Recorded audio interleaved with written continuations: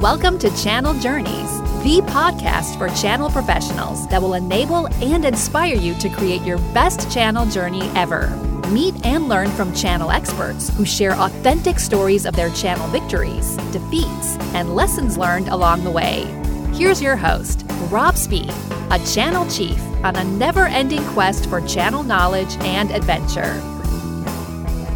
Hello, Channel Pros. This is Rob Spee, your host and founder of Channel Journeys. Thank you for listening. This is episode 49 of Channel Journeys. We are just one episode away from hitting the half-century mark. That's pretty exciting. Less exciting, I guess, is that this is week 5 or maybe 6 of the coronavirus lockdown, depending on where you're listening. There does appear to be some good news in terms of cases declining in many states, many countries, which is good news, and perhaps there is some light at the end of that tunnel. We're just coming out of Easter weekend. We had our first virtual Easter. Pretty unusual for those of us who celebrate Easter, but it didn't diminish. Maybe it even helped emphasize what we're really celebrating beyond the Easter eggs and chocolate bunnies. Well, during this lockdown, many of us in the channel have been encouraging partners to ramp up on enablement, technical and sales enablement. And if project work is slowed down, it's a great time for partners to get trained and certified. It's also a great time for channel sales managers and channel sales professionals to get enabled. And that's the focus of today's episode. My guest today is Greg Eckstein, and he is the founder of a company called Channel Sales World. Greg launched his company about 17 years ago to help the 50 largest IT vendors in the world develop their channel strategy and their channel people. Greg is at least as passionate about the channel as I am, and you're going to hear some great tips from him for improving your channel enablement programs. And on the theme of channel training, I want to give a big shout out to our sponsor, the Channel Institute. If you listen to Channel Journeys episode 7, you know that Channel Institute's mission is to turn the channel into a profession. And they do this by providing certificates in channel management, channel sales, and even channel marketing. Every Channel Institute course has been reviewed and approved by an independent industry advisory council, so you know you're learning the most important aspects of each topic. And these courses aren't just for the vendor channel folks. Your partners can also benefit by getting their certificates in channel marketing and digital co-marketing. So you could even consider funding their training with MDF. And this partner marketing enablement, well, it may well increase your co-marketing return on investment. So now's an excellent time for you, your channel team, and your partners to increase their channel skills. And I'll be sharing a special offer for you at the end of today's show. All right, let's dive in with Greg Eckstein and the future of channel sales enablement. Are you ready? Let's go. Hey, Greg, good morning. How are you doing? I'm doing great, Rob. How are you? I am fantastic. Welcome to the Channel Journeys podcast. Thank you very much for having me. It's a pleasure. Looking forward to it. Yeah, thank you. You're our first. You're my first guest from Bali, Indonesia. So congratulations. Thank you. Yeah, that wasn't the plan. We got stuck here. I don't know if that's a good stuck or a bad stuck with, kind of all the gyrations of the coronavirus kind of outbreak. So I was with my family in Asia, and we have a house here and an office here. And this is where all of our video production people are and the animators and everything. So this is a good place for us to get stuck. Well, yeah, hopefully being stuck there is good for you and good for your family. And your normal location is Singapore? Is that your home base? Yeah, I have a house in Singapore and also in San Francisco. So we go between the West Coast and Singapore. Those are the two markets we serve primarily, North America and Asia. Not a bad circuit. Yeah, it's nice. Well, fantastic. We connected, I think it was through LinkedIn, and I've been learning a little bit about you and what you're doing at Channel Sales World. But for folks who are listening who don't know you and Channel Sales World, give us a quick overview. What is the mission of your business that you've been running now for 17 years? Yeah, 18. This is the 18th year. And yeah, it's been an interesting journey. It evolves and changes all the time, which we really enjoy because there's constantly new challenges. My journey started 27 years ago, Rob. I was sent by an American software company out of Waltham, Massachusetts, called PTC now, to set up Asia. So I was the vendor setting up Asia at a very young age. And we were doing that through channel sales networks. So we were getting resellers and building our reseller network across the region. And then after probably 3.5 years of doing that, I was hired away by a global value-added reseller. So then I became the partner. So I was a partner executive in Asia setting up Asia Pacific, and we did it through acquisition. So we were buying companies across the region and then putting our brand on top of that. And I ran that for 6 years. And because of that experience of being, half of my career on the vendor side, half the career on the partner side, I started a company called Channel Partners. And that company is Channel Sales World today. We rebranded it last year. We target the 50 largest IT vendors in the world. Those are our customers, and those are the only people that we sell to because they have the largest channel teams and the largest channel needs.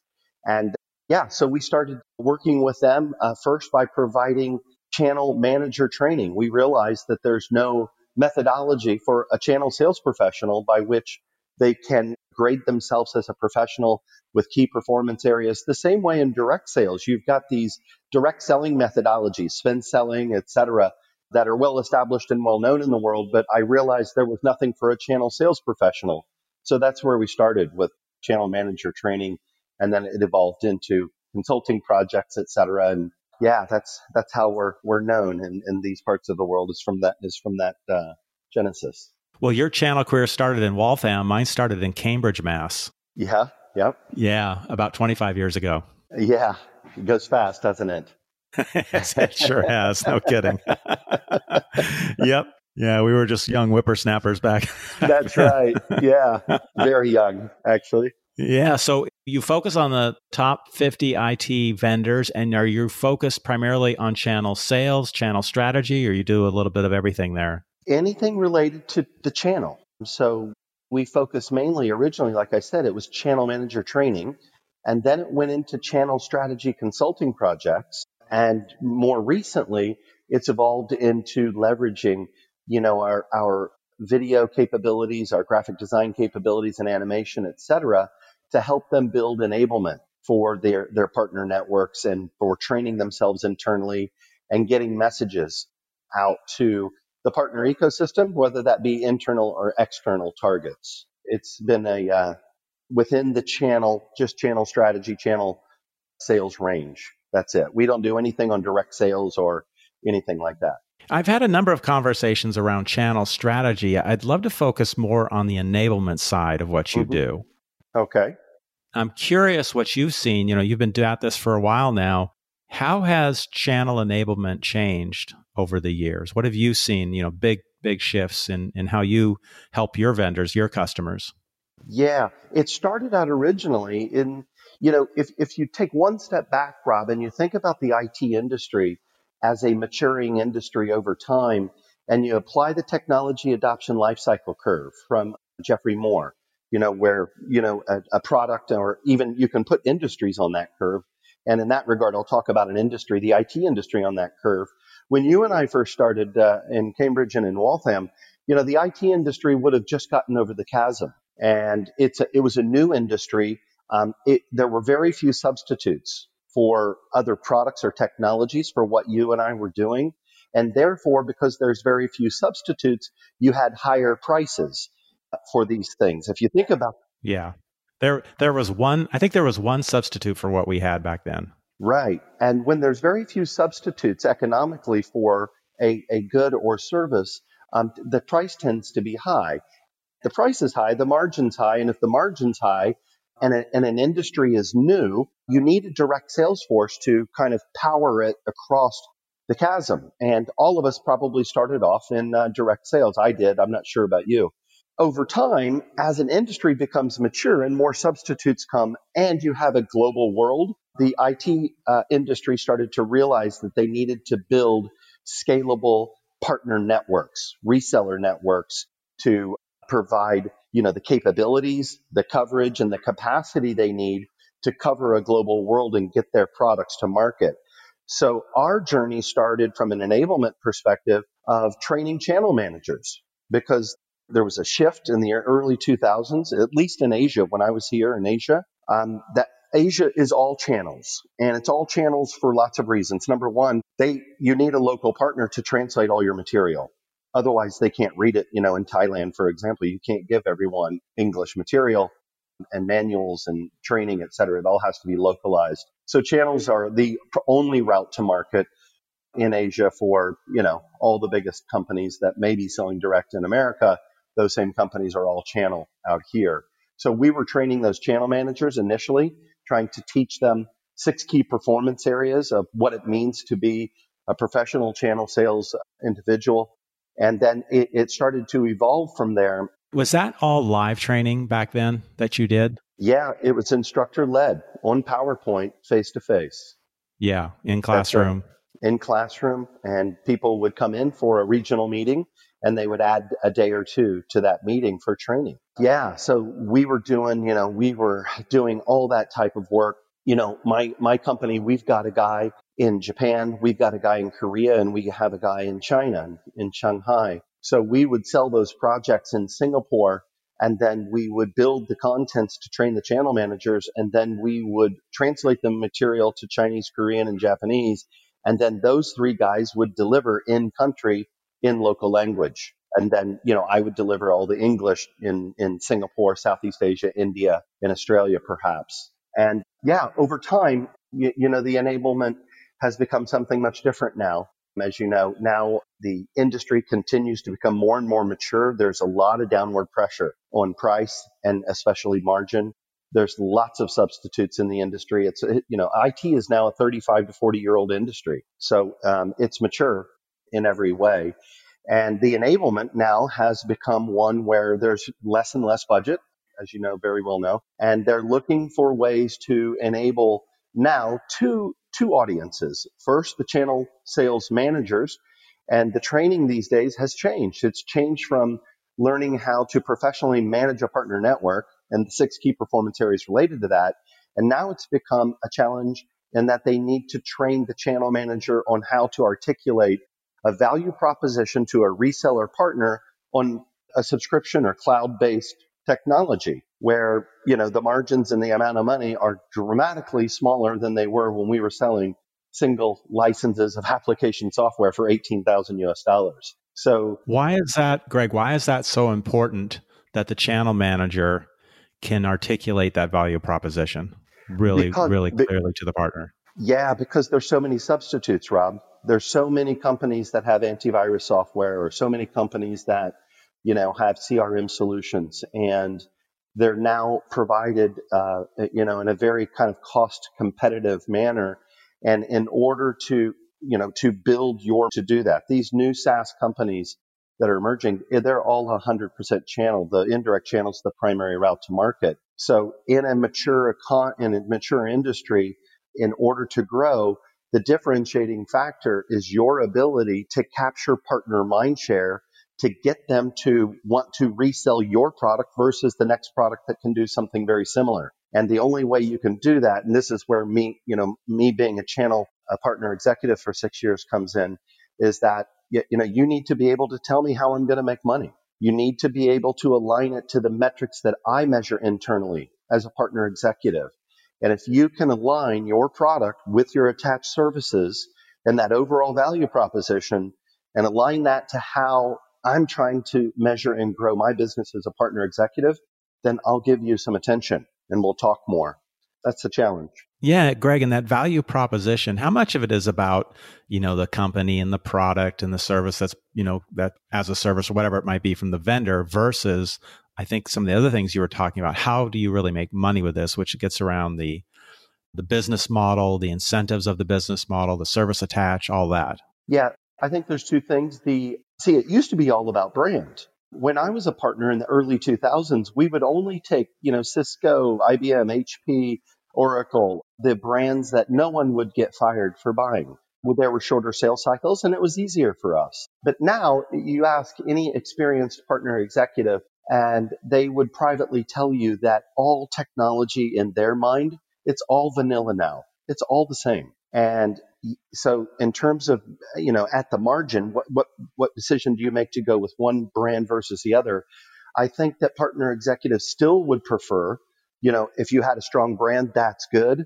But actually what they're looking for now is the ability to attach the services, professional services that they've developed, not reselling the vendor package services, but the services that are developed by the partner based on the core competencies of the team that they've put together and where they can provide value through services to the customers they serve. And that's the differentiating point, because if you think about it, Rob, on a subscription, software, the margins are very small, especially if you quantitate, that into whole, to dollars themselves. It's small as a percentage and it's small as a number. So, in most cases, what I'm seeing in the projects that we work on for software, the partners are getting somewhere between 10 to maybe 13 or 14% on the software. Forget hardware. The margins are out of that a long time ago. But on services, partners can make, easily 40% GP. You compare 40% versus 14%, and the money in it for the partner is in the service attach opportunity. That's what they're looking for. And that has to be understood by a channel sales professional. They have to know in that environment, that technological environment, within a certain vertical. So for example, in banking, typically there's more service attached, especially as it relates to security, because no bank wants to get hacked. So they'll spend a lot of money on services, right, to make sure that it's done properly and it's 24/7 support and 100% secure. And the channel sales professional needs to be able to think that way and go beyond their technology and be able to articulate, if you represent my technology and you are disproportionately serving, for example, the manufacturing vertical, then this is what the solution stack's going to look like. This is my ingredient that goes in there, and this is your probable service attach opportunity. That's a basic core competency today. Yeah, and you made an interesting point there that I heard, Greg, and it was the service attach rate by vertical, and it could be very different for banking, right, versus manufacturing or healthcare or whatever, depending on your product. That's exactly right. Yeah, I don't know how many as vendors have that level of granularity of data, that we've researched it to that level. That's a really important point. Yeah, what I would, and I'll share this with you, Rob, after the call. We really encourage vendors to build what we call an ecosystem solution matrix. So, for example, for your company, every company builds their product because they want to solve a certain problem originally. Initially, they're trying to solve a certain problem, and there's something that they can do that nobody else can do. That's how they all start. And then over time, that product evolves into something else. But all companies, the product marketing people would be able to tell you, our product is most differentiated and has the highest return on investment if you sell it for these three market segments. That's where we dominate. And what we would encourage the vendor to do is take those three, let's just call them vertical market segments for the time being, just for the purpose of the conversation to make it simple, is you take those three market verticals and you should build out for your partner network what the solution would be down to the micro market segment. Okay. So you can't just say, in the Northeast of the United States, banking, right? That's a vertical market segment, BFSI, right? But then you have to break it down further into its micro market subsegments. So within banking, there's going to be credit markets, there's going to be investment banks, right? There's going to be retail banks. So you break it down to that level. And then for each one of those micro market segments, you tell the partner, this is what a probable solution stack would look like. And this is what the solution does. Here's the hardware, here's the software, and here's the attached services. Here's the average transaction amount, and this is how much margin you get from each element. And you finally give them what we call a blended gross margin. That's what partners measure, is the weighted average of the margin from services, software, and hardware. Right. Yeah. So it sounds like you're describing like a sales play in the business. That's right. Resulting business from each of those micro niches. That's exactly right. And partners love that. If you can be prescriptive, tell them where the business is, that's even better. Yes, exactly. So, you talked about it used to be the big brands, that was, if you worked for a big brand, that's what partners were selling. You didn't get fired for buying it. Nowadays, though, there thousands and thousands of vendors out there as a service vendors. So once you get the partner's attention, how do you keep them focused on your brand? Well, we would say that that's all around the ROI and the value proposition that you bring to the partner. And the value proposition is going to be partly in the technology that you provide, but also in the policies that you have. See, there are still some vendors out there who will put together a professional services organization and actually compete with their partners for services. So that would be something you would not want to do, probably, if you want to increase the capacity of your partner network. You wouldn't want to compete with them on services. Secondly, programmatic things that make them what we call easy to do business with you type features. So, for example, training that's on demand. The training is 15 minutes in length. It can be viewed on a mobile device. Things like that also can be used to gain and to continue to hold partner mind share. It used to be all around technology. Remember, we used to say, hey, we have a 3.5-year technology lead on the next competitor. I don't know if you remember those days. Oh, yeah.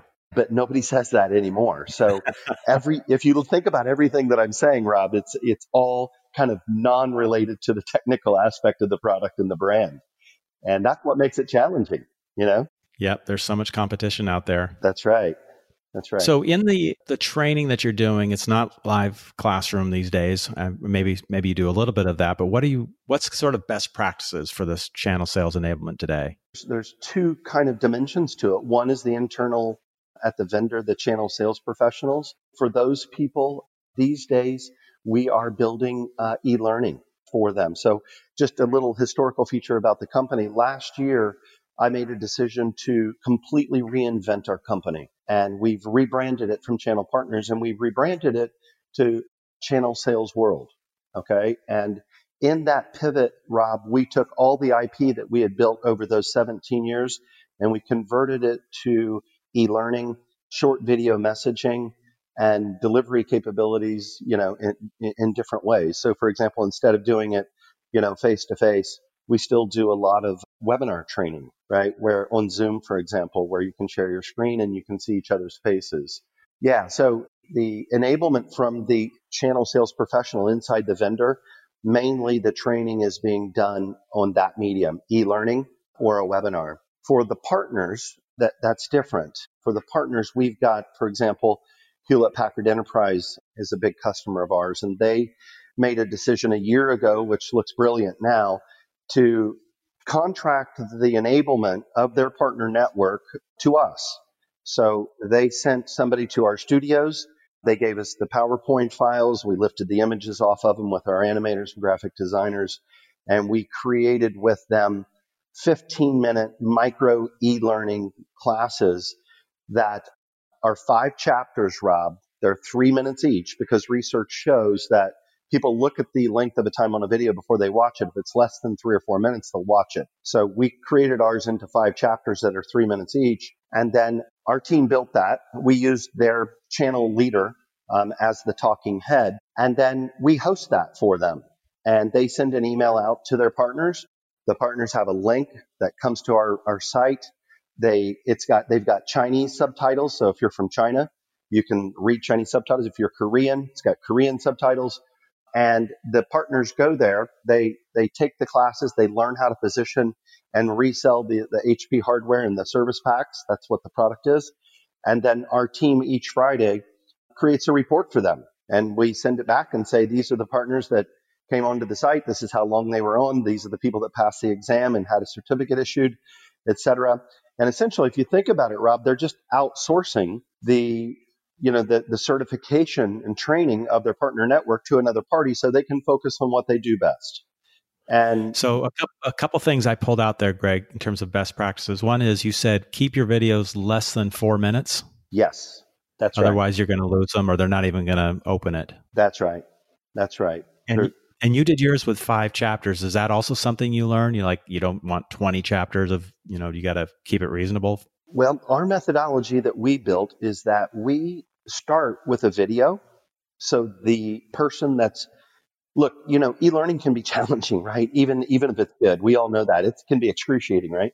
But however, we start our e-learning classes with a video of, so that the people that are taking the class can see the person whose voices that they're going to listen to for the next 15 minutes.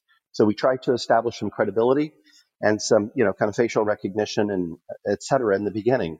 And then chapters 2, 3, and 4, Rob, we use just graphic design with an audio voiceover. Okay. So we'll take the client's PowerPoint files and obviously we know what it is that they're trying to do because we have domain expertise in the IT industry. So when we see what it is they're trying to do, we know what story to make. So chapters 2, 3, and 4 is an audio voiceover of that person with graphic design happening. And then at the end, we go back to a video, a conclusion video where the talking head can say, at the beginning of the video, I said, you're going to learn this, this, this, and this, and this is the takeaway, and kind of concluding comments. And those chapters in between with the graphics, are those also 3 to 4 minutes long? They're all 3 minutes long or less. Okay. Yeah. Interesting. Yeah. I mean, another thing that we do, Rob, is that research also shows that when people start an e-learning class, they don't normally finish it in one setting. Now, they might right now because of the travel restrictions, but under normal circumstances, on average, it takes people more than 10 days to complete an e-learning class. They'll watch a little bit and then the phone will ring and then they'll stop, right? And get into something else. So what we do at the end of our 3-minute chapters is we give them 2 questions, okay? Because they'll remember.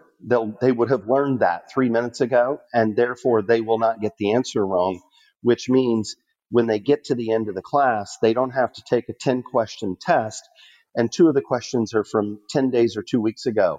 And, they may have forgotten it, and therefore they may not get the answer right. And if they don't get the answer right on our e-learning platform, our setting is 7. You got to get 7 out of 10 correct for us to issue a certificate. And if you get somebody on the e-learning platform and they don't pass, then they get more upset. So you want them to, pass these exams. And the way we do it is that we put 2 exams after each 3-minute chapter to pull them through, And then, so this whole module is 15 minutes. And then do you have multiple modules on different topics for the partner? That's right.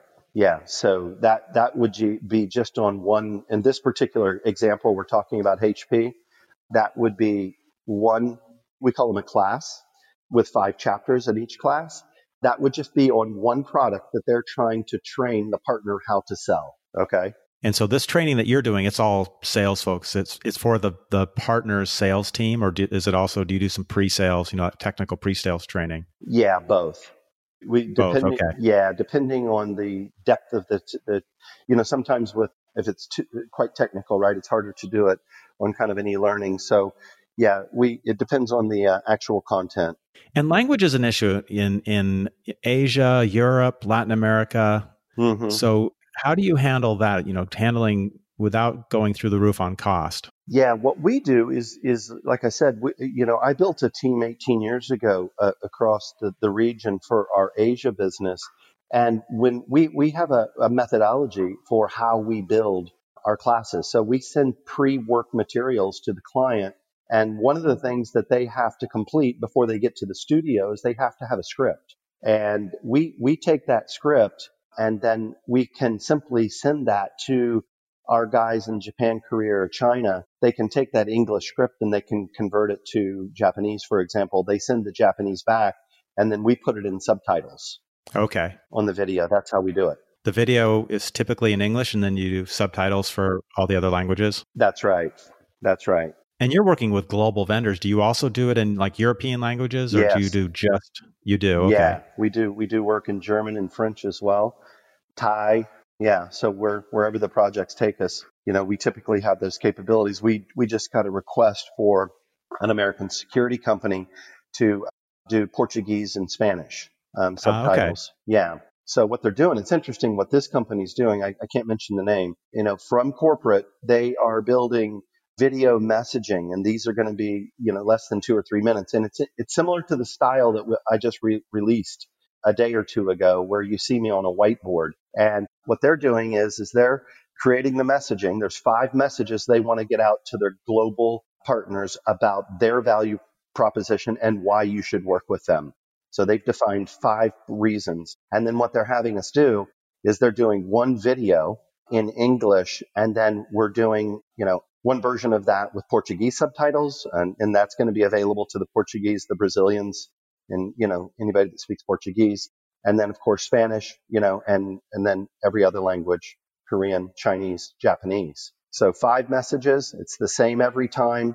Most people in the IT industry, especially partners, I think partner execs for sure, always speak English, as a second language. So we can, the vendors can definitely get their message to them. But then when you get to the sales and technical level, especially in emerging countries like Vietnam or maybe Thailand or something, sometimes the salespeople can't speak English that well, but their boss, the partner executive, can speak English. Right. Exactly. And do you cover Japan as well? Yes, we do. We've been working in Japan for a long time. Yeah. And my experience there too is when you get down to the sales rep level, you have to have something in local language for them. That's exactly right. It has to be in Japanese, and otherwise it's just not going to work in Japan. I mean, everything pretty much in Japan has to be in Japanese. Yeah. Very interesting. It sounds like that format, though, that would work very well, not only for the partners, but also for your own channel team or even your sales reps, like teaching your sales reps internally how to work with partners. Yeah. That would be a great format. That's right. And, people want things now, Rob, as you know. I mean, we all love to watch video, outside of our professional life as well. And we just find it to be very effective. People, when they're sitting in an airport and it needs to be, be able to be seen on a mobile device, they can take, everybody's got 3 minutes, right? To just take a class, learn something real quick. It needs to be engaging. That's another thing that we do with our lighting. And, you'll notice I'm a little more animated when I do videos than I am, just my normal life, like I'm talking to you right now. I'm sure your arms are going everywhere and you're probably whiteboarding right now. Yeah, you got to whiteboard and make it a big deal like a weatherman, you have to, use your arms to communicate. But that people want to be entertained, and when they're being educated, it would help if the person's funny, Well, humor is always dangerous, I find. My humor doesn't always work on everyone. Yeah. Hey, what about podcasts? We're doing a podcast here. Yeah. Do you think there's podcasts in the future for partner enablement? We did a project for IBM in the United States for their cloud service providers. Okay. And it won an award, as a matter of fact, at a event called TechFest. We had a kind of a comprehensive approach to educating the IBM CSPs on trends in the cloud service provider world and what the competition's doing and, things like that. And we created a solution for them that included 7 videos and had like 4 podcasts, and it had 25 1-hour sessions with our consultants on a one-on-one, what we called Ask the Expert. So, the partner executive of a cloud service provider in the United States, we would give them some pre-work and schedule 1 hour with them. And we just give them consulting on what we see other CSP partner execs doing and what are industry best practices, et cetera. And the 4th element of the program was a webinar, okay, a 1-hour webinar. And do you know the most popular element or medium of that comprehensive solution was the podcast? And people really enjoyed the podcast. Greg, were those 1-hour podcasts? No, they were shorter. They were like less than 30 minutes. We try to do everything short because we know how people are, right? So the podcast, I believe, were less than 20 minutes. And we would interview, maybe IBM executives who were, the product manager of their cloud service, team or whatever. And we would talk to them prior to the podcast and say, let's discuss these 4 topics. The audience is partner executive. Here's what we think based on our one-on-one Ask the Expert conversations they want to know. And we would have conversations like that. And they were so popular, it surprised us. And I think it's because they are convenient. People can listen to a podcast, when they're riding on the train or an airplane or driving to work. And we thought video, right? We thought our 7 videos would really wow them. And, in phase 1, it did. Everyone thought the videos were great. But in phase 2 now, it seems like podcasts are the preferred medium right now. Yeah, it seems like they have a role to play if you can get the formula right and keep them short and snappy and interesting. That's right. Yep. And we're Very doing, neat. So we're doing, we just started a new project with Hewlett Packard, and guess what? The thing that they're most keen to have us build our podcast. Yeah. Yeah. Awesome. So somehow podcasts are really becoming very popular and obviously very effective. Well, I hope it keeps growing. That's right. I think it will. Yeah, I think so too. Well, great. You are doing something really fun, I think, right now for folks with your video series. And by the time this goes live, you may have released most of them. But tell us a little bit about that. Yeah, like everyone else, in Asia, we were dealing with the coronavirus for 2 months before the United States really kind of was awakened by it. We were already on slight travel restrictions and getting our temperatures tested. And it had been that way when I came to Asia, and I lived in Asia during SARS. So we'd already been through this one time, and we were still kind of carrying on, but it seemed like when, the United States, getting engaged with it, et cetera, and especially Australia in Asia, it became more serious, and everything changed very quickly, as you know, and travel restrictions came down and this and that. So we looked at ourselves and we had a meeting and we said, what are our assets? What do we do that brings great value to our customers and that we do well? And what we realized is that we are very good, and we've been in video now for 5 years, and I've got a team of people that have been with me that long, and graphic designers and animators. And we said, that's what we do well. And, I'm not shy. I've got a lot of domain expertise as it relates to channel sales and IT. And so we said, well, that's what we do. Now, we've been doing that only for the 50 largest IT and communications vendors, but that doesn't mean that we can't use those assets to do the same type of training in the insurance industry, for example. They've got agents, which are effectively resellers, right? That's a channel sales model. So what we decided to do is we said, hey, everybody is now, kind of facing something a challenge that they had never thought of before. They're at home. They are in front of their computer. How can we help them? And that's where we came up with the idea to take what we do best, video related to channel sales strategy, and let's produce, you'll notice the video I released yesterday, it was 3 minutes long. Let's produce free training for the foreseeable future. And so that's what we're doing. On Saturday, we recorded 7 classes, and, we're releasing 2 each week. So we're going to release another one tonight. What is today? Today is like the 28th or something like that, or I'm not sure what the date is today. It's probably it's the 26th. Being inside for 12 days. Are we still in March? Aren't you marking on your wall the scratching in the drywall what the day it is, or how many days you've been in hibernation? Right. Yeah. No, since there's going to be a delay in the release of this podcast, I'm not sure when you're going to release it. Today's Friday, March 27th. I'm not sure either. We'll see how we do. Yeah. So we'll release another one, and so that's what we're doing. The first 7 free trainings, Rob, are related to the vendor side, the channel sales professional. And the second 7 that we're recording this weekend are going to be directed at the partner executive. And we're going to be providing best practices for partner executives on how to transform their business in a risk mitigated way. And, what are the important metrics they should measure?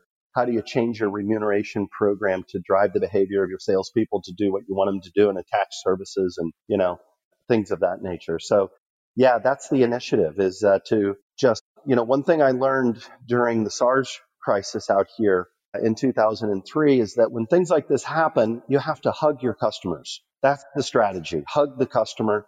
And I've never forgotten that. And that's why we're going to hug our customers and just produce free training for them. Well, I think that's really cool, Greg. And I'm seeing so many examples of that, of people hugging their customers and really doing good things during this crisis to help us all get through it. We're doing things like that at OutSystems. We're doing free certifications for our customers and our partners. We've got a program for anyone to come and use our platform to develop some type of application to help fight this, what we're all facing.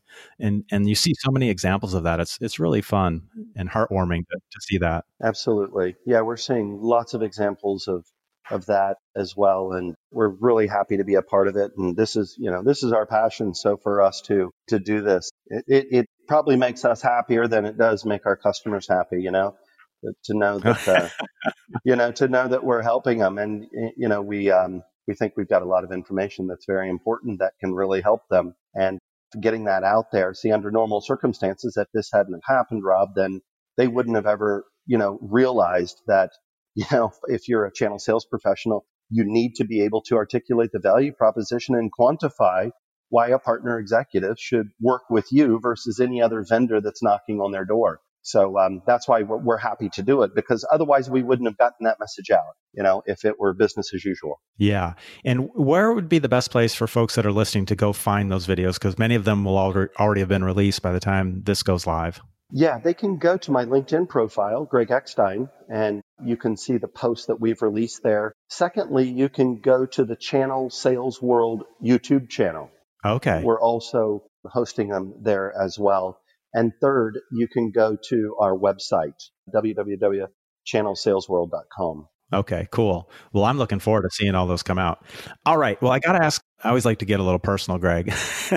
Not too personal. I'm always interested what kind of fun and adventurous type things people like to do. You're out there in a different part of the world. What kind of things do you do on vacation or whatever? Yeah, it depends on where I'm at.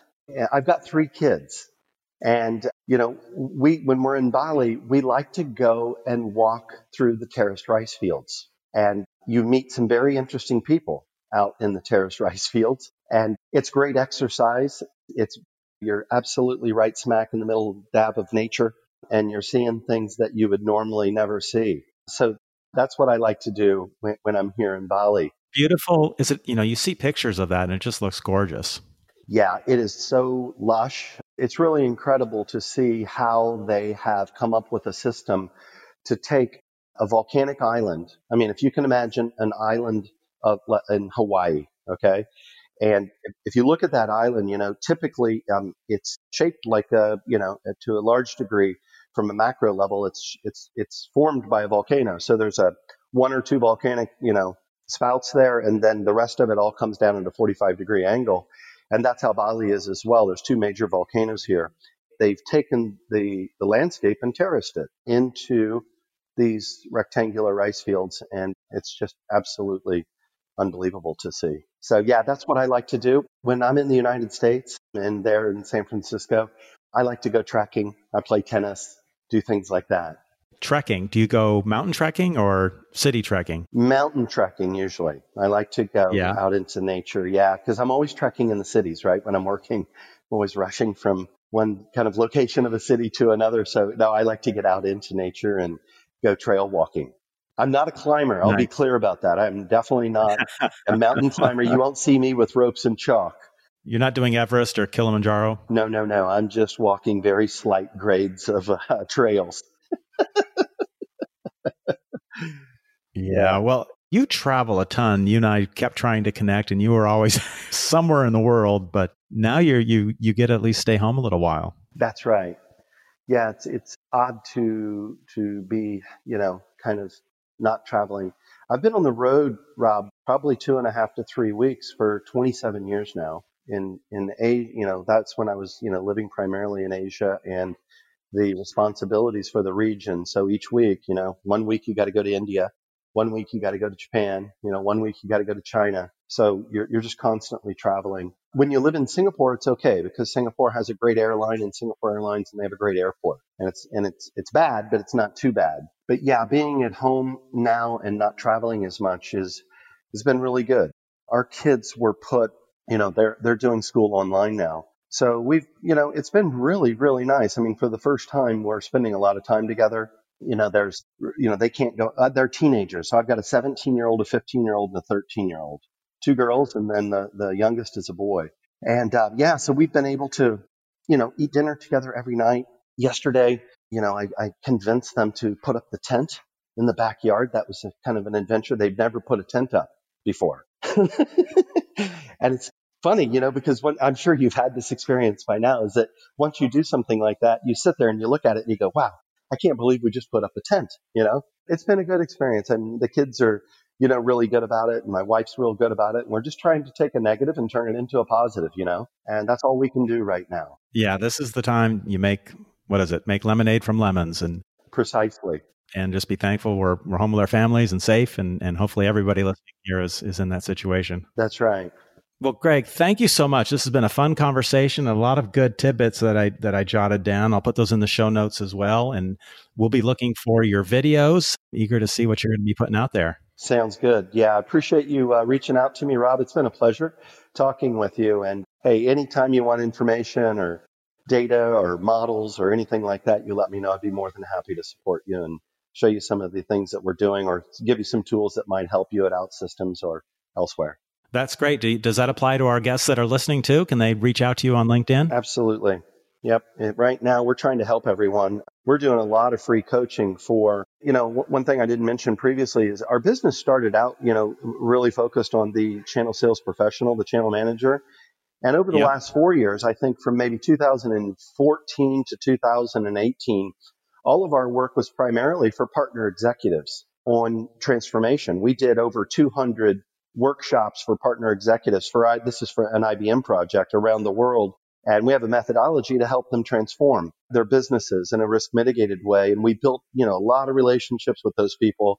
So we're spending a lot of time right now coaching those guys, trying to help them and so forth. So yeah, no problem. If anyone would like to reach out and have a discussion or try and get some help, me and my team would be more than happy to help you out. All right. Excellent, Greg. Well, you and your family stay safe in Bali, and look forward to meeting you one of these days when we can travel again. Yeah, absolutely. I'm stuck in Bali. I can't go anywhere. All the, the countries now are, not letting anybody else in. So I'll be here for a while, hoping to get back to the United States. I was supposed to be back in the United States about 10 days ago.